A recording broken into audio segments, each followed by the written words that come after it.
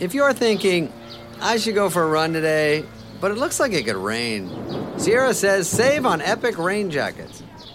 If you're also thinking, but I can't go out in these beat-up old running shoes, Sierra says save on top brand running shoes. And if you're still thinking, but I'm also busy performing brain surgery, well, then we say, you really should have led with that. Sierra, let's get moving to your local store, like now. Go!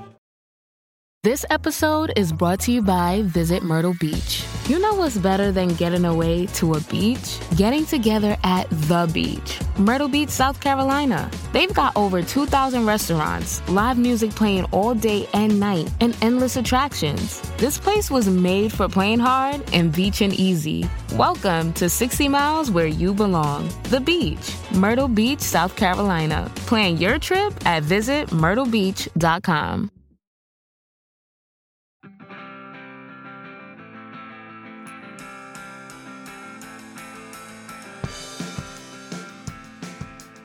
Hello, you're listening to episode 3 of Gig Pigs with me, Alex Keeley.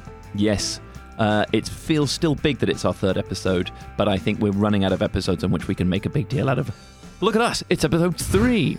By about 4 or 5, we're just going to be taking it in our stride. Of course, and you can see it, episode 3 already. Ivor Graham is bored of saying his own name after I've introduced myself. And my name is Ivor Graham, of course. So lovely to be back with my good friend Alex Keeley, topping and tailing another episode of music and gig-going based chat. Still, chronology, quite out of whack. It's March. We have been hammering the gigs, which we will then be talking about and releasing episodes about in the coming months. But today, we return to a conversation we had in January about a gig we went to in December. Is that right? That is that's the chronology is all correct there. Thank you very much. I thought for myself for a moment, I was like, it's not the other way around, is it? No, of course it can't be the other way around. Yeah. It's a sort of Cassandra Gig Pigs podcast where we predict what, in this case, The Cure will sound like not with the our Cassandra esteemed... Jenkins, crucially, who we recommended at the end of last week's podcast, and I hope that some people might have listened to that and enjoyed it. But No, yes. whenever I recommend Cassandra Jenkins, I do so doomed in the knowledge that no one will listen to my recommendation. That's your own Cassandra. That's my own Cassandra fallacy. Sorry to make you repeat your own joke there, as it whizzed past my head. I thought you were just referencing the fact that there's quite a limited uptake on stuff when you talk about it being spoken word. It could be true as a non-Greek myth. No one listens to my music taste gag as well. Bit sadder, I think, than a fun little classical allusion. It works in and out of the mythological context. Cassandra, but I think I remember being quite desperate to be like, it's a bit spoken wordy, but work your way through that. Even within the song, your love for it will grow and grow. But no, a strong recommendation, but we're not going to saddle ourselves at this point with the extra admin. And I know we keep banging on about the admin, and we love it. You're my best friend.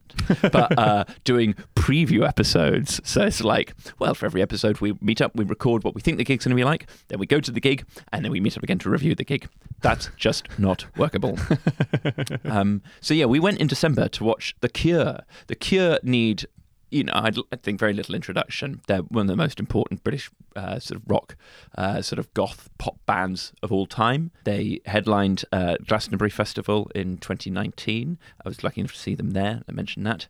Do say if any point I'm banging on about Glastonbury too much. A lot of stuff gets filtered back through the various sort of triumphs and regrets of my last few years on the farm.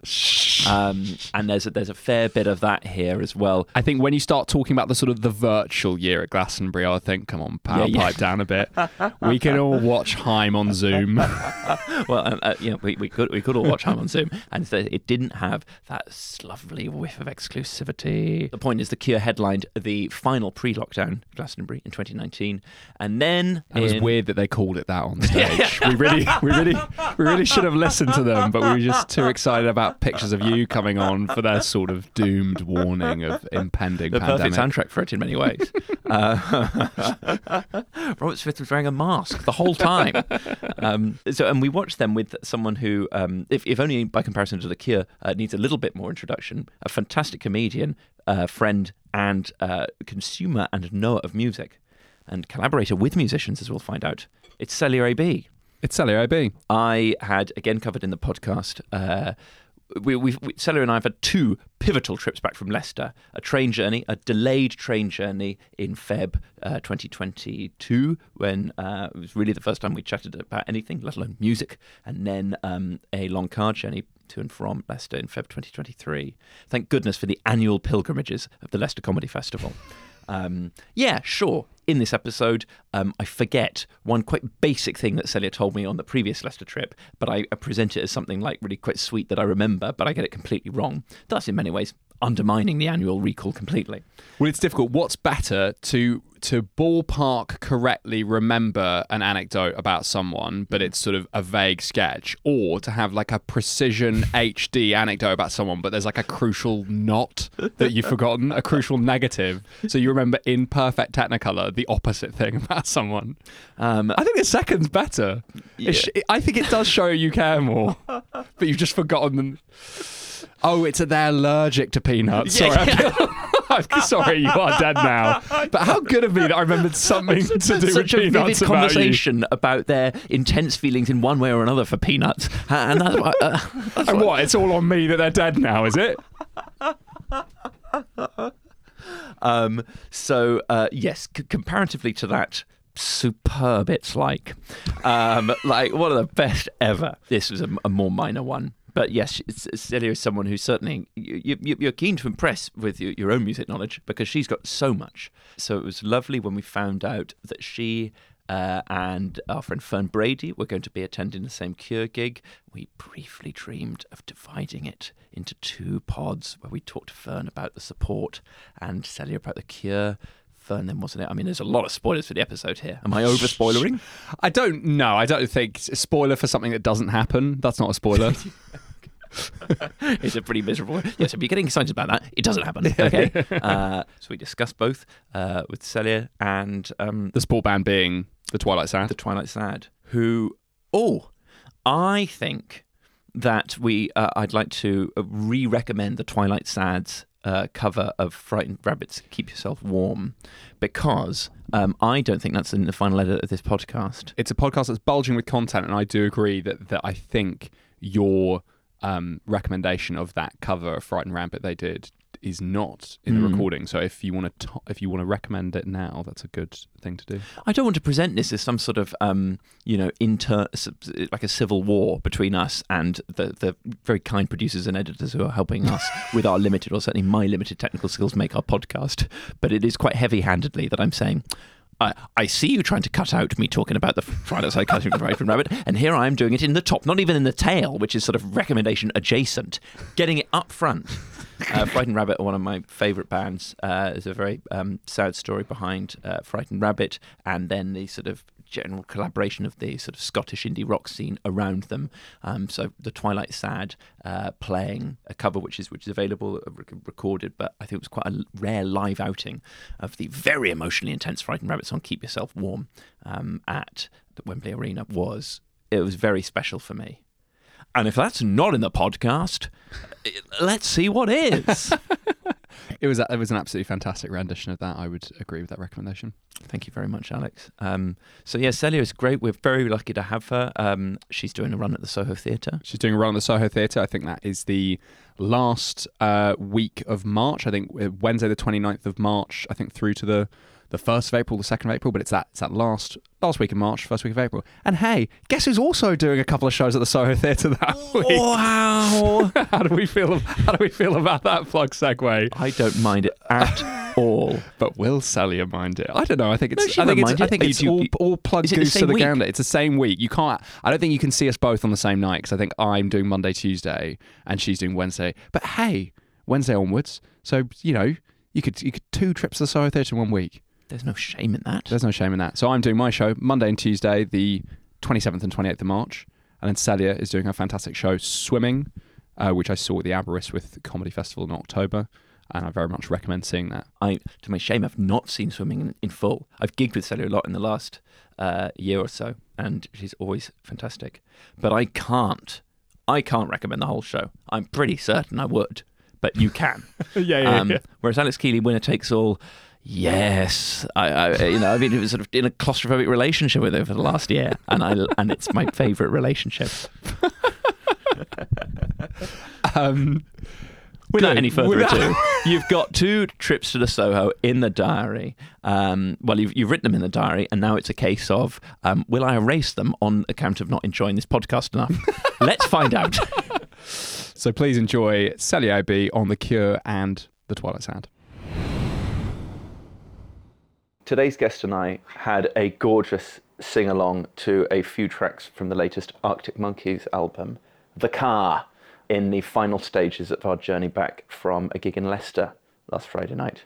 So please welcome Celya AB. Celya, thank you for coming in. Did you enjoy our Arctic Monkeys sing-along? It was lovely, Ivor. I enjoyed the fact that we, for the last few songs, we parked to listen to them.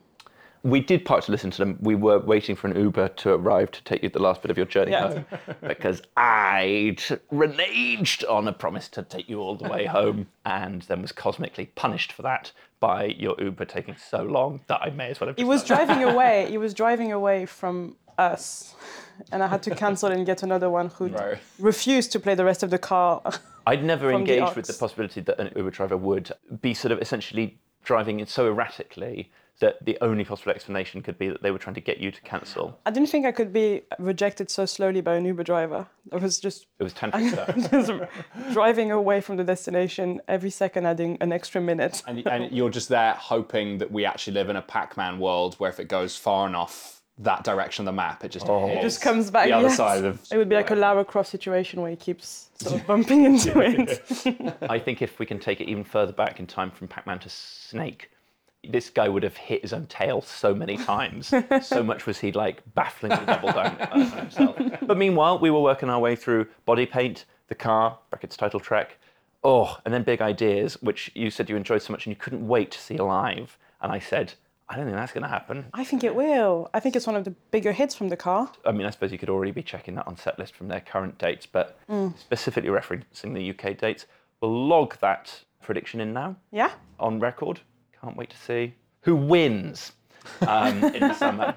Well, listen, shall we move on to your own musical history beyond the Arctic Monkeys? Although our trip to a gig in Leicester this year was on a near 1-year anniversary of when we first properly chatted about music, when we were stuck on a train back from the Leicester Comedy Festival in February 2022, where we covered all sorts of topics. But one of the main things I remembered thinking about it like a week or two later was, said he really likes the Arctic Monkeys other than the song Teddy Picker. And I was like, if you'd said, what did you discuss with Sonny on your like delayed 2 hours on the train? Like, all sorts of things. But he really doesn't like... I really like Teddy Picker because it was one of 3 songs that I had on a really old Windows computer, which was the first computer we ever had, was Teddy Picker. And I didn't know what a teddy picker was until very recently. And it relates to the claw, in a way. Of course. It relates to the claw. It relates to the claw at Oxford Services. I'm going to just keep going on about this bloody road trip to and from Leicester. But at Oxford Services, we shared a punnet of mango chunks. And I plucked one from the punnet in a manner that he described as like being a claw from one of those teddy pickers that you also get in service stations. Pretty cool stuff. Which led to a really good riff about maybe 45 minutes later about someone being addicted to gambling but through those teddy pickers. And this sentence that I did write in my notes had, Dad lost the house on the claw. But Teddy Picker is one of my favorite Arctic Monkeys songs. There's a lot of nostalgia attached to it. I would be lying if I said that it didn't fill my heart with joy whenever it comes up on my Spotify. Well, pretty mad that I decided to volunteer as one of the main things I remembered from our first interaction, you not liking the song Teddy. So where's that come from then? I'll tell you where that's come from, I've realised, which is that the comedian Mark Nelson, I remember seeing him on Twitter a few weeks ago, ranking his favourite Arctic Monkeys songs, and someone replied, Teddy Picker so low, and he replied, yeah, never liked it. You've retconned a strong Arctic Monkeys opinion from one comic to another. Yes. In the last year, I've heard one comic whose Arctic Monkeys opinions I deeply respect said it's one of their favourite songs, and another bafflingly shove it down the line. Celya, how many gigs would you say you've been to in the last calendar year? The last calendar year, I have been to... 1, 2, 3, 4, 5, 6, 7, 8, 9, 10, 11, 12. I like that... audible It totting. was like at a perfect ASMR level, which I would describe as contestants conferring on University Challenge. It was just... Romulus and Remus. No, Remus was the other one. Okay, yeah. That's okay. Just say Remus. Yeah. Sheffield Wednesday. It's Oldham Athletic. Fine.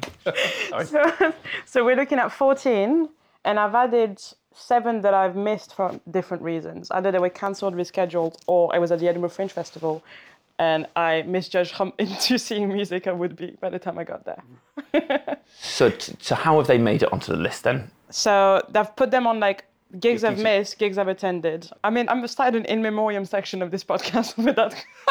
That's really nice, actually. In memoriam for all the gigs that we lost. All the gigs that we lost this year. But I mean, how does a gig make it onto your gigs missed list in a more concrete way than just all the gigs that are happening that you might want to go and see? So I had tickets. I had tickets to them. 7 unused tickets. And do you subdivide that into died by your hand and died by their hand, Yes. i.e. couldn't make versus band Yes. couldn't make? Yes. Yeah. How many, in the post-COVID, if you'll forgive me using the phrase post-COVID world, how many gigs getting rescheduled? Hey, I missed the Strokes at Primavera, mate. Yes, okay, that's an immediate and very good example. I'm going to blast them very quickly. So I was meant to ironically go see Limp Bizkit, which have rescheduled to April this year, which I am going to see with our dear friend Will. Rage Against the Machine cancelled on the 24th of August at the Edinburgh not Fringe. a non-COVID but sort of broken bone related Yes. snafu. Yes, Rage Against the Machine cancelled about I a don't week think you should be before. cancelling a gig for a snafu. Sure. I think I've rather underplayed either. I think a broken leg from Zach I think Russia. it was his leg, yeah, but then for ages the American leg of the tour was still going. So there was a lot of anger from European fans. Sure. I think it was like doctors were like, please don't fly, Zach. Yeah. It's a snafu in America, it's a mare in Europe. Cancel the European date. Lucy Dacus, which I was meant to go to at the Fringe, but ended up seeing a show instead, and I really regret that. Do you know, I lock down really the show, regret that. show you regret seeing Lucy I'm Dacus? going to keep that zipped. Okay. I could have gone to Connect Festival at the Fringe, but I didn't go. So that was like the Nationals were playing. All of the lovely people were playing, but I didn't go. It was quite far. I just about managed the Edinburgh Fringe Connect Festival double up to watch the Did Chemical you make Brothers. it? But it wasn't easy. It Yes. was not really in Edinburgh. It was at the airport. Yes, it was where Rage was going to play, actually, wasn't it? Alex bailed on me. And we'll come to that bailing. please continue with Thank you. the autopsy. Kaiser Chief didn't go because I had a gig that popped up that I couldn't miss. Red Car, Kristen and the Machine's new project, Yeah. had tickets to see, I think it was at... South Bank Centre? Yes, I Yeah. had tickets to that. And was also put on the guest list for the after drinks and just ended up not going because I felt very insecure about some new jokes and I really wanted to get them right. And they rescheduled 5 times. I just wanted to get the jokes and I regret it so much.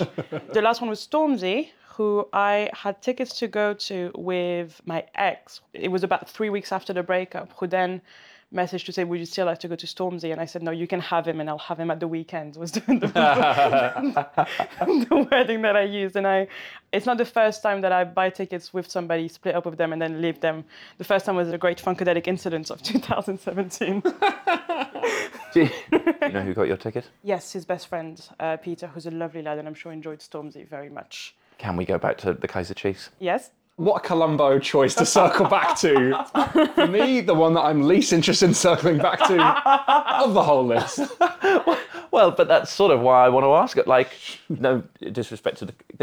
Please disrespect them. Big part of my teens, sort of delighted just from a nostalgia perspective that they're still going. Yes. Why did you book to go and see the Kaiser Chiefs? I did not book to see They're them. playing sort of huge venues as well. It was one of the tour managers that I worked with this year was the tour manager for Kaiser Chief and offered to get me a ticket to them if I wanted to in October. And I put it in my diary and didn't ask him because I realized maybe 3 days before that I had little interest in waiting for one song that I really enjoyed at Snobs in Birmingham once. Well, look, I'll come out as I'm excited for 7 to 8 songs on the set list, I think. Yeah? You sent me that random text about Every Day I Love You Listen Less last year, just out of nowhere. Alex just messaged me to say, what a great song, Every Day I Love You Less and Less. I think I said something insanely strong that I think I immediately backtrack from it? 2nd of July 2021. Also is in reference to a previous text about the Strokes that I've not yet replied to. When will be Kaiser Chiefs' employment rehabilitation? It's actually a very good album, and the opening bars of Every Day I Love You Less and Less are an amazing way to kick off. 6 minutes later, I actually retract this. What? Like, clearly it's come up on shuffle. I've gone, oh, why don't I just like tuck into some nostalgia there? And then like, what is the third song on employment that's made me triple text my best friend to retract? Do you know what? I think it's that Every Day I Love You Less and Less has ended. I've listened to a bit of I Predict a Riot. I've sent you that text. Modern Way has sustained it. And then Na Na Na Na Na Na has come on and I've gone, do you know what? I must retract. That was like a McDonald's. You really enjoyed it. Yeah. And then the farts afterwards have come and I've gone, yeah, there is a reason that I don't. Why don't I do this every day? I don't think it's fair to call na the McDonald's farts of employment. When will there be a rehabilitation of employment? Such a sort of urgent question. We're long overdue. This episode is brought to you by Visit Myrtle Beach. You know what's better than getting away to a beach? Getting together at the beach. Myrtle Beach, South Carolina. They've got over 2,000 restaurants, live music playing all day and night, and endless attractions. This place was made for playing hard and beaching easy. Welcome to 60 miles where you belong. The beach. Myrtle Beach, South Carolina. Plan your trip at visitmyrtlebeach.com. This episode is brought to you by the Weather Channel. It's suggested that brands avoid using sound effects in podcast ads. And remember to speak in a chill tone. Well, here's a suggestion for everyday life. Tap into the Weather Channel app. It's loaded with insights that help you manage your allergies, breathe easy, and use your outside voice. What in the weather are you waiting for? Be a force of nature with the Weather Channel app. When you need mealtime inspiration, it's worth shopping Kroger, where you'll find over 30,000 mouth-watering choices that excite your inner foodie. And no matter what tasty choice you make, you'll enjoy our everyday low prices, plus extra ways to save, like digital coupons worth over $600 each week. You can also save up to $1 off per gallon at the pump with fuel points. More savings and more inspiring flavors make shopping Kroger worth it every time. Kroger, fresh for everyone. Fuel restrictions apply. Really lovely autopsy of the gigs you didn't see.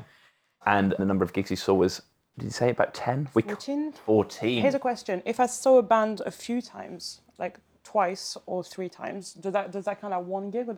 No, I think that counts as many as you saw. Therefore, it's 14. Who's the gig you saw many times in 2022? I saw Pup twice and St. Vincent 3 times. Wow.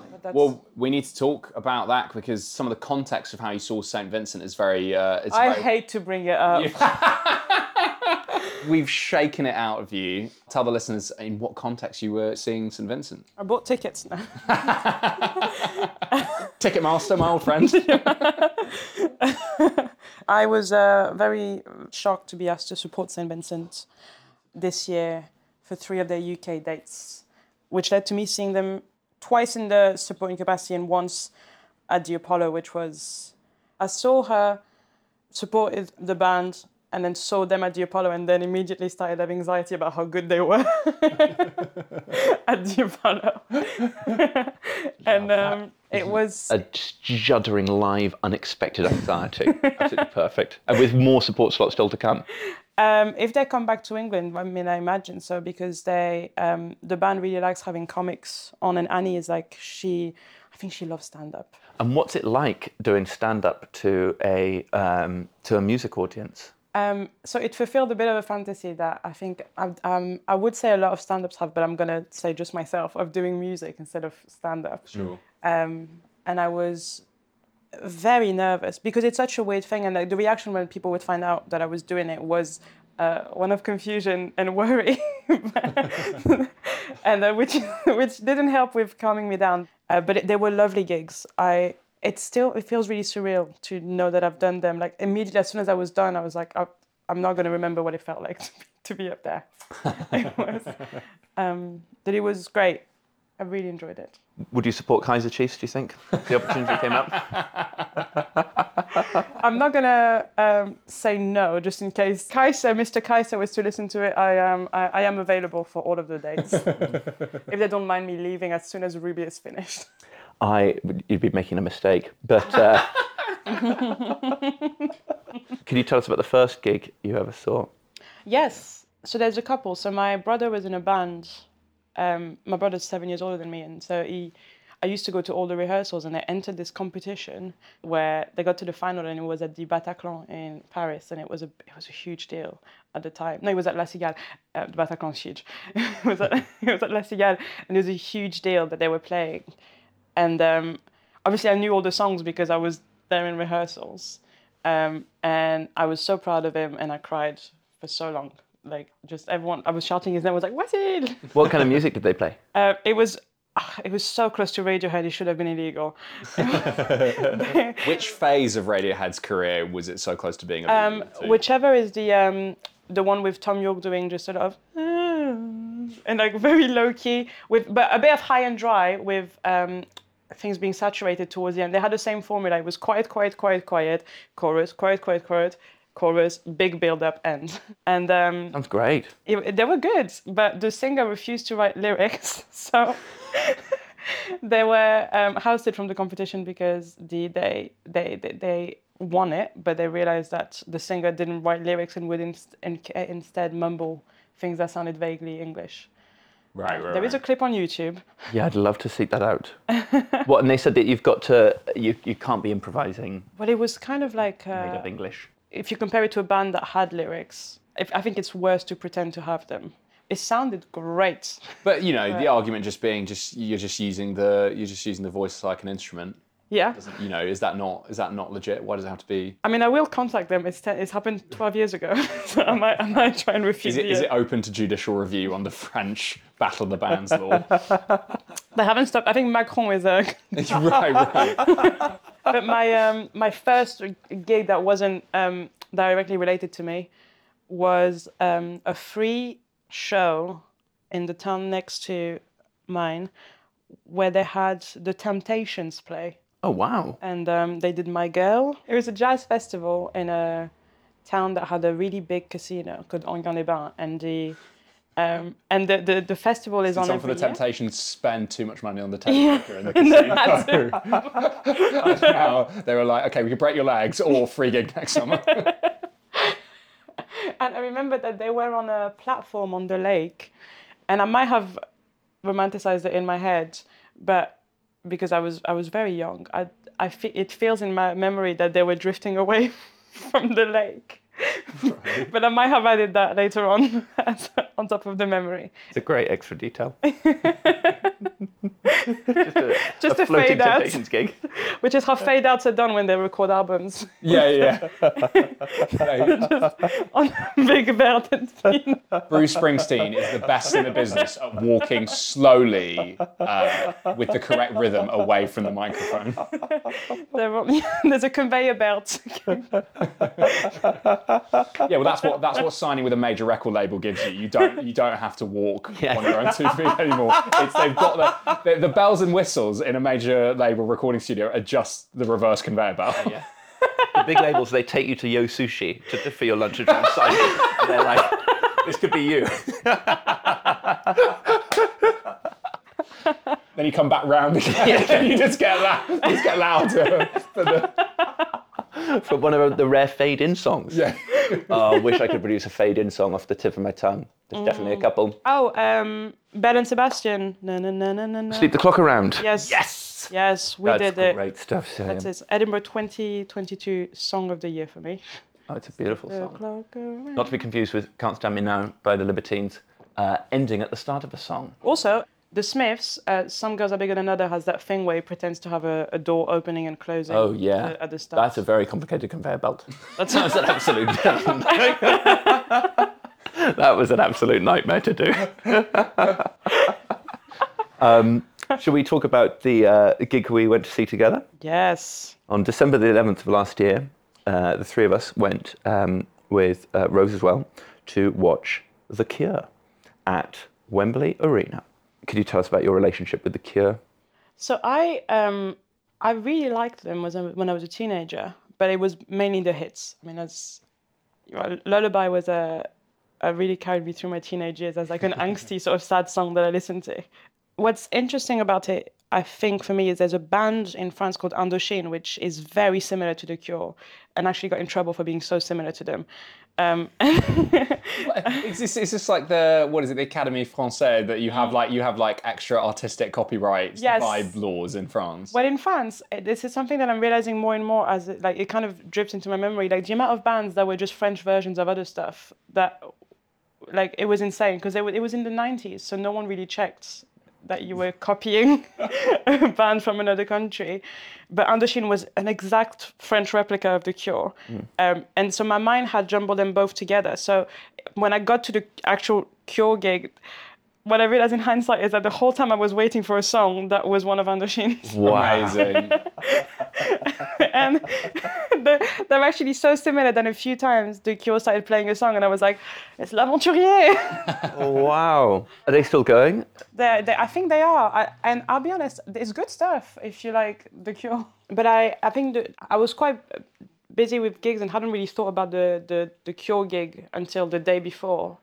And our friend Fern was meant to come with us. And then I did a sort of like a really quick revision of everything, trying to like have an emotional bond with songs that I didn't know very quickly. So create relationships with songs I didn't know. But then was very pleasantly surprised that I enjoyed the entirety of the gig, even though it was quite a long boy.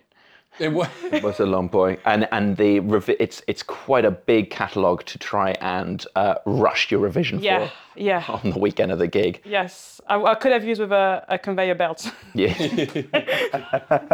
Alex, I sent you quite a panicked text on the day going, I can't believe how unprepared I'm feeling for this gig. which you gave pretty reasonably short shrift. Saying basically, this band have been big for 40 years and you've been going to this for 4 weeks. Yeah, and also, I'm a big fan of them, and I saw them at Glastonbury in 2019, where I might well have, had the same experience of knowing quite a lot, loving a lot of it atmospherically, but wishing I'd known a bit more. Mm-hmm. And then, cut to 3.5 years later with a direct sort of creative, sort of commercial purpose behind our visit to the Cure. And I've still not done it. I've still not gone deeper on Wish. The album, not the website. Were you prepared, Alex? I'd been less prepared than either because I think I'm like probably a less long-standing. So again, I've always loved sort of the top 10 most famous Cure songs. In fact, Ivo put on a playlist for me A Night Like This about 10 years ago, which is such a good, I love that song. I was so touched when you turned to me during a night like this and told me that. It was. I think that it's the dream scenario for me to be listening to a song I love with a best friend, and then that best friend tell me that I put it on a mixtape for them 10 years ago, and we not remember that. Just a little bit of present with a thick old bit of past. That's the dream. But yeah, it was like, I think in the... it's Head on the Door that Night Like This is on, right? So like Head on the Door I got really into in the kind of fortnight before, and there's is it like Screaming Babies? Screaming Pigs? What's the song before Screaming Puppies? I think you're getting further away with every guess. I think it's called The Baby Screams. Yeah. Yes. So I had all the material the first guess, just the wrong order. So my overall take for the was sort of, I don't know whether we would talk about the support act as well. Let's go because as you said, there's a nice link to the Connect Festival in Edinburgh in August of last year. So I was going to maybe try a sort of madcap attempt to dash from my last gig, the Edinburgh Fringe, to the Connect Festival with Ivo to earlier in the day, way before Chemical Brothers, watch the Twilight Sad, who were supporting the Cure at this, on this tour. Yeah. And I'm a big Twilight Sad fan, and indeed I think the Cure have got a very good track record of just great supporting certain not very massive support acts that like are following in that sort of goth footsteps, but particularly like this sort of slightly harder electronic version, but still with the same kind of aesthetic and vibe. So like Twilight Sad and 65 Days of Static are a band they've had on tour support with them before, and indeed Robert Smith has contributed vocals in one of the only 65 Days of Static songs which have any vocals on it. And instead of putting them pure and neat, 65 Days of Static chop Robert Smith's vocals up and make it sort of a little instrument a little bit. I mean, there's sort of snatches of him, but it's not as Disqualified from that French Battle of the Bands. yeah, exactly. Not discernible actual lyrics, I'm afraid. Yeah, it was just very cool to see a band like Twilight Sad playing in an arena. Wembley Arena. Well, I love... Did you know the Twilight Sad before? No, but Fern got me onto them, and I was really excited to see them. I only managed to catch 2 songs from the Twilight Sad because of the ticket situation. Oh yeah, we should say that it was a 50-50 on whether or not I could get into the gig. You had your own stress. We sorted our tickets separately, and you were meant to be going with Fern, who then had to pull out, and it was whether you'd still be able to use the +1. Yes, I had to pretend to be Fern Brady. Right. Which I said 1 ticket for Fern. No, 2 tickets for Fern. And then she said, there you go, Fern. And I said, thank you. And then thank the gods that this person hadn't seen Taskmaster Series 13. Or seen St. Vincent live on tour, of course. Yes. Let's not rule out the knowing you from you. Apparently. But I only managed to catch 2 songs from the Twilight Sad, and I really loved it. I was sad to have missed the rest of it because I thought it was quite heavy, which I wasn't expecting, and I loved it. Well, I loved them, and there's a particular album, Nobody Wants to Be Here and Nobody Wants to Leave, from a few years ago, that I would think is one of my favourite albums, and we devised this mad day. Well, I was trying to force through this mad day at the end of the Edinburgh Fringe, before there was any sort of podcast purpose to it all, just we'd had a good Fringe already. We'd seen the Gaslight Anthem and Cassandra Jenkins together. And I'd said, on the final weekend, there's this festival. It's about half an hour's drive out of Edinburgh. Mm-hmm. The Chemical Brothers are headlining. Twilight Sad are in the sort of early evening. And my original plan, in an absolute taxi fest, was that you would do your last show. I think, was it your last show? It was my last show. 4:15. Yeah. At 5:15, I'd be waiting outside in a cab. We'd get a cab to connect, and we'd watch the Twilight Sad together. You would then have the option of staying alone or with anyone else we brought at the festival. I would then have to go back to Edinburgh and do my last show, and then I would come back in another cab to then watch the Chemical Brothers with you. And you said the day before, I just think this is not going to be so legitimately. I was like, I refuse to commit to anything so administratively complex involving comedians and gigs. And then later that year decided we should do this podcast. Sorry for making you renege on that solid principle. Hi, I'm going to whisper some things to you now about Crunch chocolate bars. Because apparently this whispering thing is a thing that makes you feel things. It's saying something crunchy is coming in the candy wrapper language. Imagine your tongue hiking up those crispy, rocky ridges. Now, drum roll, please. Wow, that's good. Crunchy, munchy chocolate doesn't whisper. Turn up the fun with Crunch. Awaken your senses with a curiously refreshing Hendrick's Cucumber Lemonade. Curious how? Cue the aroma. Marvelous. Cue the taste. Magnificent. Cue the cucumber. That's the refreshing secret. Hendrick's is uncommonly crafted with cucumbers, roses, artistry, and imagination. Other gins are ordinary, but Hendrick's is refreshingly curious. Discover Hendrick's Gin cocktail recipes at hendricksgin.com. Please drink the unusual responsibly. Hendrick's Gin, 44% alcohol by volume. Bottled and imported by William Grant & Sons, New York, New York. Copyright 2024. The Cure played for, I think we were all prepped for a long one, 2.5 hours maybe? I think, yeah, 2.5, maybe 2:45, something like that. They started with, because there was a chunk of new, not that obviously I was in a position to be sure of what was new and what wasn't, because it's a big catalogue, but they've got a new album coming out relatively soon, and they played 5 or 6 songs from that. Songs from a Lost World. And they started with quite an atmospheric song from that album. And the first line was something like, "This is the last song we will ever sing." Something very like, I felt we were in parody Cure territory from the very start. I felt that I really like it when songs merge into each other in that way. There's and especially if they're atmospheric, but Jeff Rosenstock does that a lot, where he merges songs into one another and then plays them all in the same order live, and I really like that. And even though I didn't know most of them, I'd say the first hour of The Cure was, I did not know a single song. But there were a few... I mean, I was obviously gunning for the Indochine song that I couldn't... Of course, yeah, it's hard to complain too much that a band's not playing the songs you play when you're hoping for another band song. They did not do I Predict a Riot. They dropped, but you wouldn't have been happy with that anyway. You're all about Ruby. I am all about Ruby. I am all about... Kadashi bleeds Ruby. I mean, obviously, I was very happy to get a night like this very early, and then to have the triumph of Alex reminding me of an old playlist. Just any sense of narrative arc, gladly received. And I think Love Song. Yeah, and we got and course, pictures of you. of course. And pictures of you. So actually, we're spoiled. No, I would. Opening half Yes, hour. I think I misjudged that there was the hour where I was the liminal space of the gig. Yeah. Was a bit later on. I do remember. Actually, I think I saw the moment where you told Ivor about the place because I saw Ivor have the biggest smile. And I thought it was very sweet. It was a lovely gig, and I think they sort of the structure of the gig was basically they sort of teased us with sort of that pictures of you love song a night like this at the beginning, obviously opening with that new track, but then the next few tracks out, and then I would say about an hour of quite like noodling prog, much of it from the new album. Can I upgrade loved it. from noodling?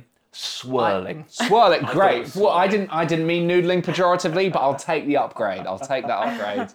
I loved it. So I would say the thing that I loved most about this Cure gig is there was a 10 to 12 song like middle of it that were almost entirely unfamiliar to me and were quite long and beautiful and swirling, and I just loved it. I did not mind not knowing it. I just thought it was brilliant. What do you think? And because he's obviously a funny man, Robert Smith. We've all seen the clip of him and the daughter at the Rock and Roll Hall of Fame, where she says, like, "Are you as excited as I am?" And he says, "Well, by the looks of it, no."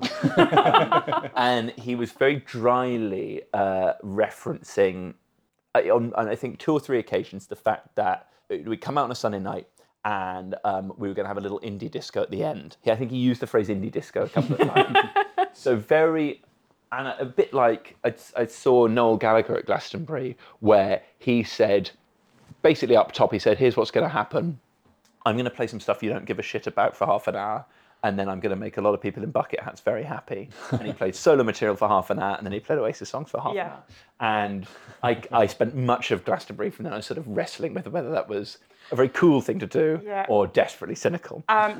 What you've done now is you've I'm going to be thinking about that set that I wasn't at. Right. Because I often have like this weird anxiety when I see a musician, and usually it's the singer, speak publicly.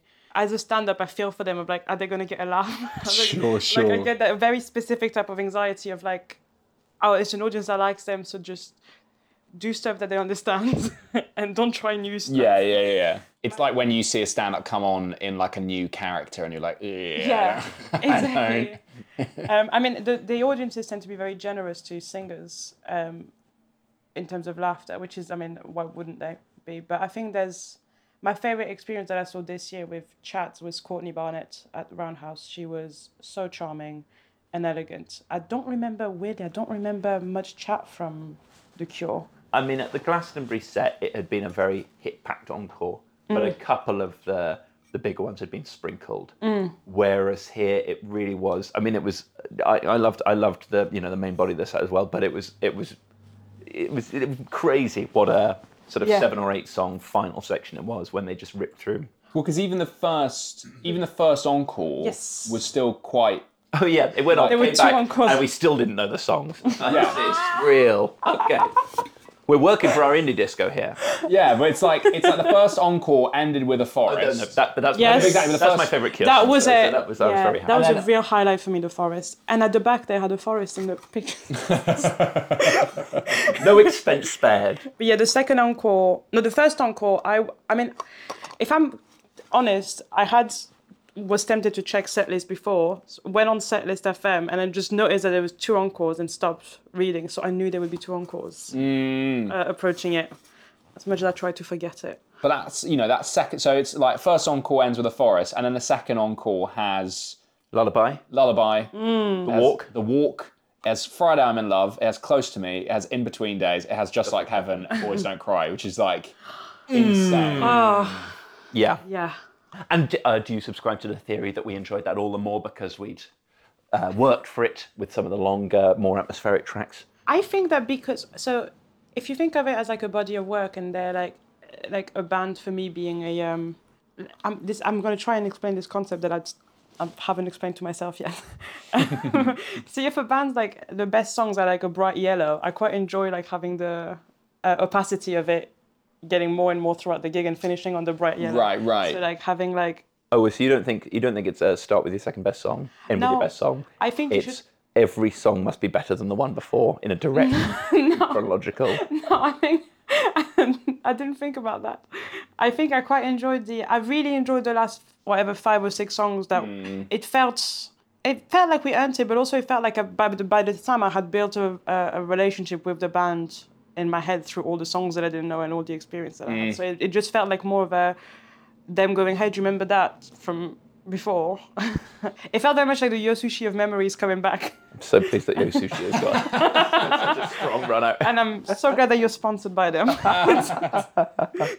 So early on. Basically, it's just sort of contextual, right? That I think that almost like objectively, the best way to do a gig would be whatever songs you chosen, like in inverted commas, the worst song first, and then just getting all the way to the best song. But the reason that most bands don't do that is sort of twofold, where one, like, do you have a fervent enough audience and like mastery of the situation that you've got like trust in the room?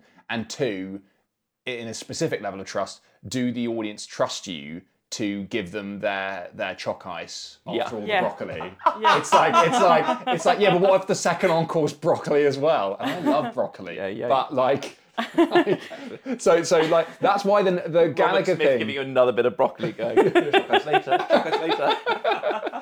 But that's why, like, I think the room trusted that all the good stuff was going to happen. Not the good stuff.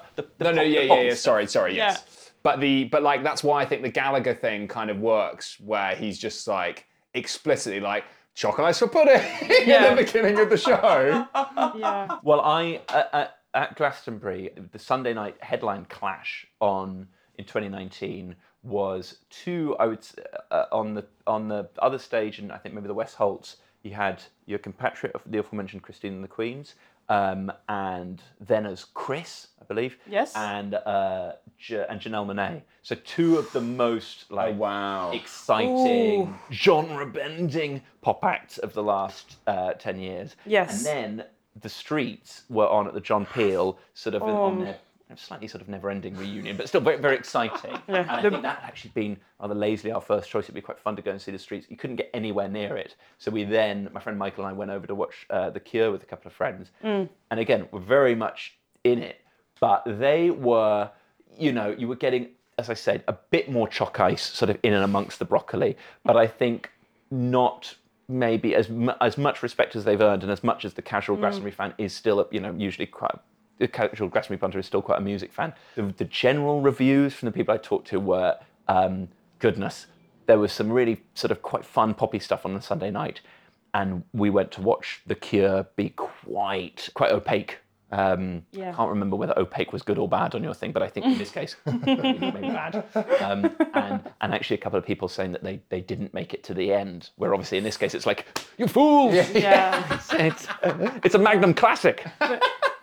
There's also an element of me that if I see a band do new stuff in the middle, like I feel like it's probably really fun for them to play. And so there's an element of me of you enjoy your little jamming session. Yeah. You have to respect, And also we've got, that's the whole context thing, right? It's like, if it's like a band that's in their first 10 years, then doing new stuff in a gig when you haven't released the album yet is like maybe a little bit indulgent for the fans. Yeah. Because if you're The Cure, and like there's 12,000 rabid fans of whom 6,000 have seen you 5+ times before every year, then they're like, yes, then I can't wait for the album to come out. It's like, is this an exciting new thing about to drop that is like a privilege to see, or is this like, come on, when's Ruby coming? Like, I think we're being disrespectful because we're probably near in that 12,000 people.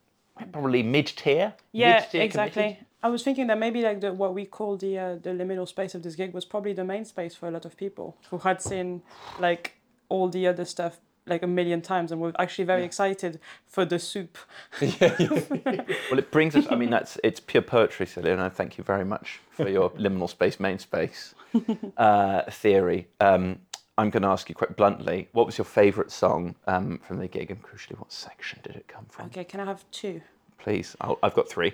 Okay. So be churlish. Okay, I have written them down in order. I was quite surprised at how much I enjoyed The End, which The song was the song The End. Yes, I was quite surprised at how much I enjoyed it because it felt. It made me feel like a teenager. I don't know how to explain it. It felt like the soundtrack of an American like 90s film where they wrap up the season, and and it made me feel something that was so earnest and sincere that I just completely embraced, and I really loved that. I, of course... What a lovely feeling. Yeah, it felt very lovely. I really enjoyed, obviously... Amazing that I'm genuinely just quite annoyed at not having had that experience. They did such a lovely experience that... All right, well, what else? Yes, yeah. Feeling vampire, Ivor Graham would like you to progress on to the next thing he feels more comfortable having already related to, and thus is not jealous of your emotional coin. I will say that there was something, I mean, Close to Me made me just, I know it's very cliche, but I would say Close to Me made me, I enjoyed jumping around to that song a lot. And obviously Friday I'm in Love. It's a classic triangle of ends, Friday I'm in Love and Close to Me. Any songs you wish they'd played? Yes, Fire in Cairo and that French song. And is that a Cure song or an Indochino? Really, really wish they'd played. And it's really sad how it took me until we separated at the tube for me to, like, my phone had died, so I couldn't look back. But remembering that the lyrics to that song I was looking for were in French, and then deducting that it wasn't the same band. But Fire in Cairo, I was very looking forward to hearing, and I didn't play it at last. But, sorry. Yeah, that's okay. They got my email. Somebody must email the band after the gig. Ivo, your love they played it and wish they played it? Love a night like this from my, obviously, 2010 Keel's recommended playlist, and A Forest, which I think is my favourite. But actually, the mega swirler, which I'd not anticipated how much I was going to enjoy, was From the Edge of the Deep Green Sea, which I think was the last song in the main section, Heaven. And I'd have loved them to play High, the first song off Wish. But no real complaints. I thought it was brilliant. Alex? I echo much of what you said there. So to say something different, it would be that just... Open, the first song off Wish. Not High, the single from Wish. Although I also enjoy that. Sorry. I also would like to correct the name of the song is End, not The End. Right. Just for the record. So I think my very basic thing, I think, was just seeing Just Like Heaven live. I just think it's one of the best songs ever by anyone. It's just so good. It's just easily my favorite Cure song, and then I'll go and enjoy other ones specifically for a moment. Yeah. But it's like you're always coming back to that, being like, yeah, well, I've just sort of banked that 10 out of 10 song, and I'm now exploring other options. So watching that, and then from the Noodly songs, I quite enjoyed Last Day of Summer with a big image of an oak tree in a field, I think, and it was very pretty. And then the song I wish they played was Screaming Pigs or Screaming Puppies, whatever the animals screaming in whatever way is. But a really lovely night. It was a great night. And then we slid around in the snow afterwards, got on the Metropolitan line and had a long argument about whether there were too many niche songs into Paul McCartney's Glastonbury headline set. Yes. It was a great time. Thank you for reminiscing about it with us. I really enjoyed it. And quickly, do you have a recommendation for some kind of music-related thing, be it a gig or an album or a band or anything? Yes, so I'm going to run through this. Sorry, I've come up there's a lot. First thing is, there's a 2-series part documentary about a French rapper called Aurel San, which was filmed by his brother from age 15 till he's the biggest French rapper in the world. And so it's him going from being a little tiny rapper in a small town in France to selling out arenas and being the most popular rapper. It's amazing to see because it's all filmed by his little brother. It's very touching and it's great. It's translated into French, into English from French on Amazon, and it's called Don't Ever Show This to Anyone. That sounds great. Great. It's very touching. I also would like to recommend a couple of YouTube videos. Any videos of Jacques Brel singing are beautiful. He adds, it's almost like acting. It's very touching. I think that anyone that doesn't even understand the lyric would be touched by it. Kendrick Lamar being sang "Humble" by his fans in an arena is just a beautiful thing to see. It's only about 30 seconds long. They're singing the chorus of "Humble" to a massive arena, and he's just on stage unmiked. It's beautiful. Jeff Rosenstock doing 5 songs in a row live. It's called Session 2. Is that from Worry? Is that the 5 songs Yeah. at the tail end of Worry? Okay, Yeah, great. and it's and then a video called The Absurd Logistics of Concert Tours, which explains the logistics of touring. And the last thing is a quite interesting video called The Most Disastrous Tour in History, which is about a night where Metallica and Guns N' Roses tried to do a tour together, which went terrible on night 1. I won't spoil why. Sure. That's real, like, could... unstoppable ego meets an immovable ego. Yeah. Like, I was like, who thought that was I would love to watch Good that. video. Have you seen Some Kind of Monster?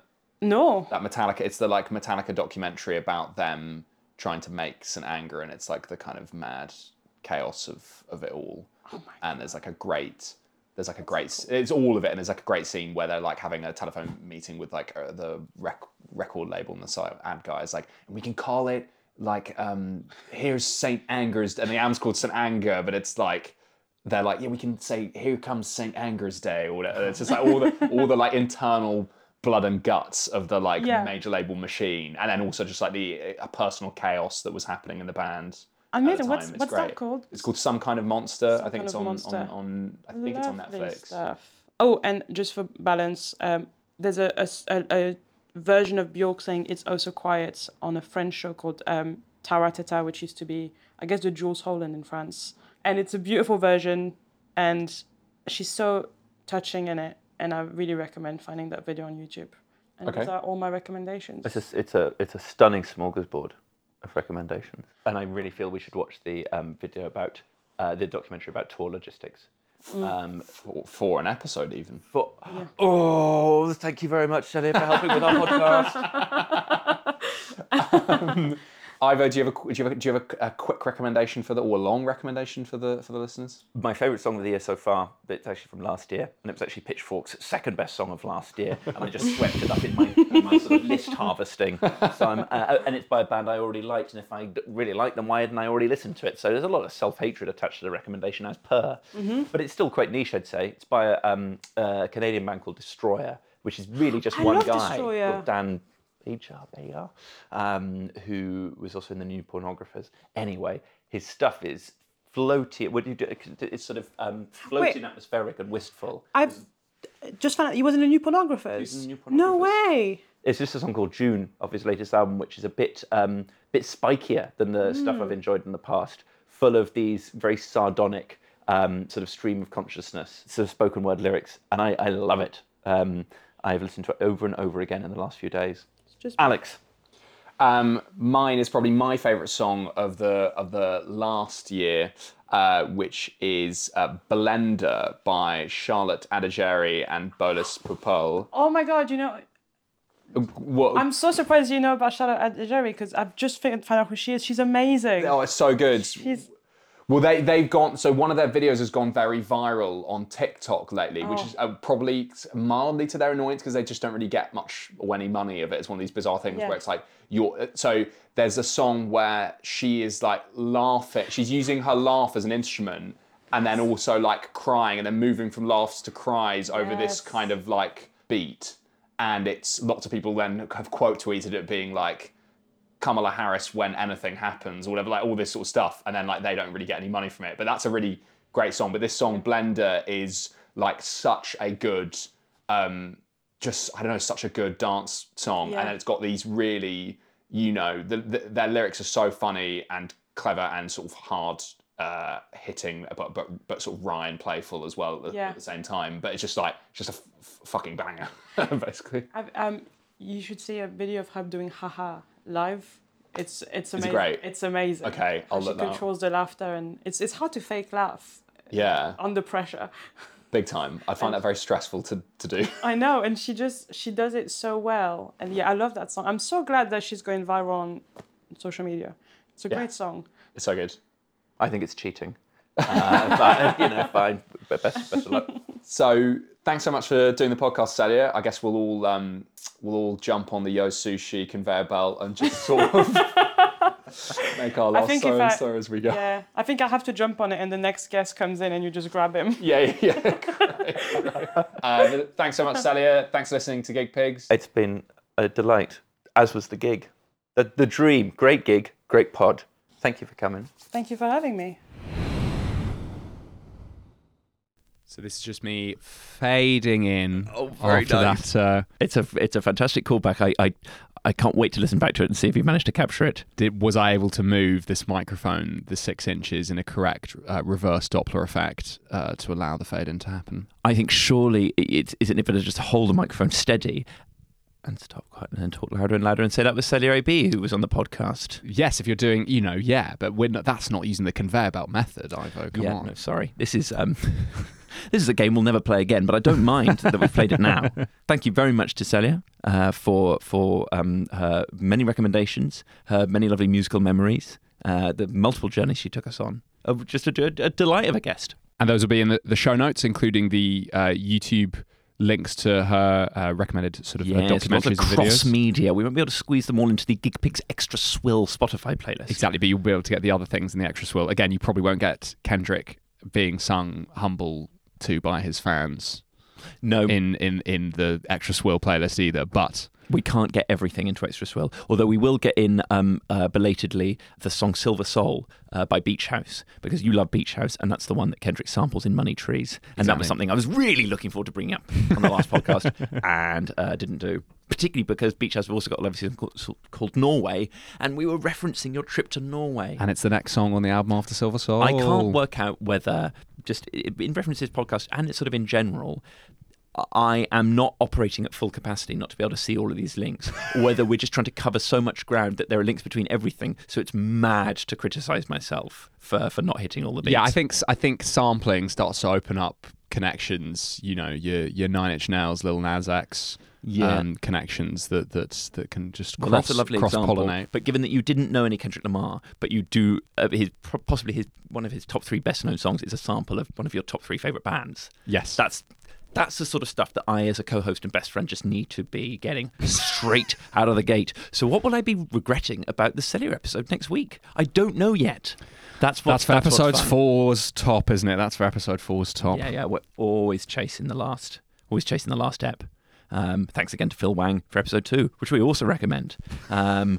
Just keep sweeping up the recommendeds. Go see Celya AB at the Soho Theatre last week of March, first week of April. Go follow on social media. That's probably all you need to do Soho-wise, certainly till the end of March.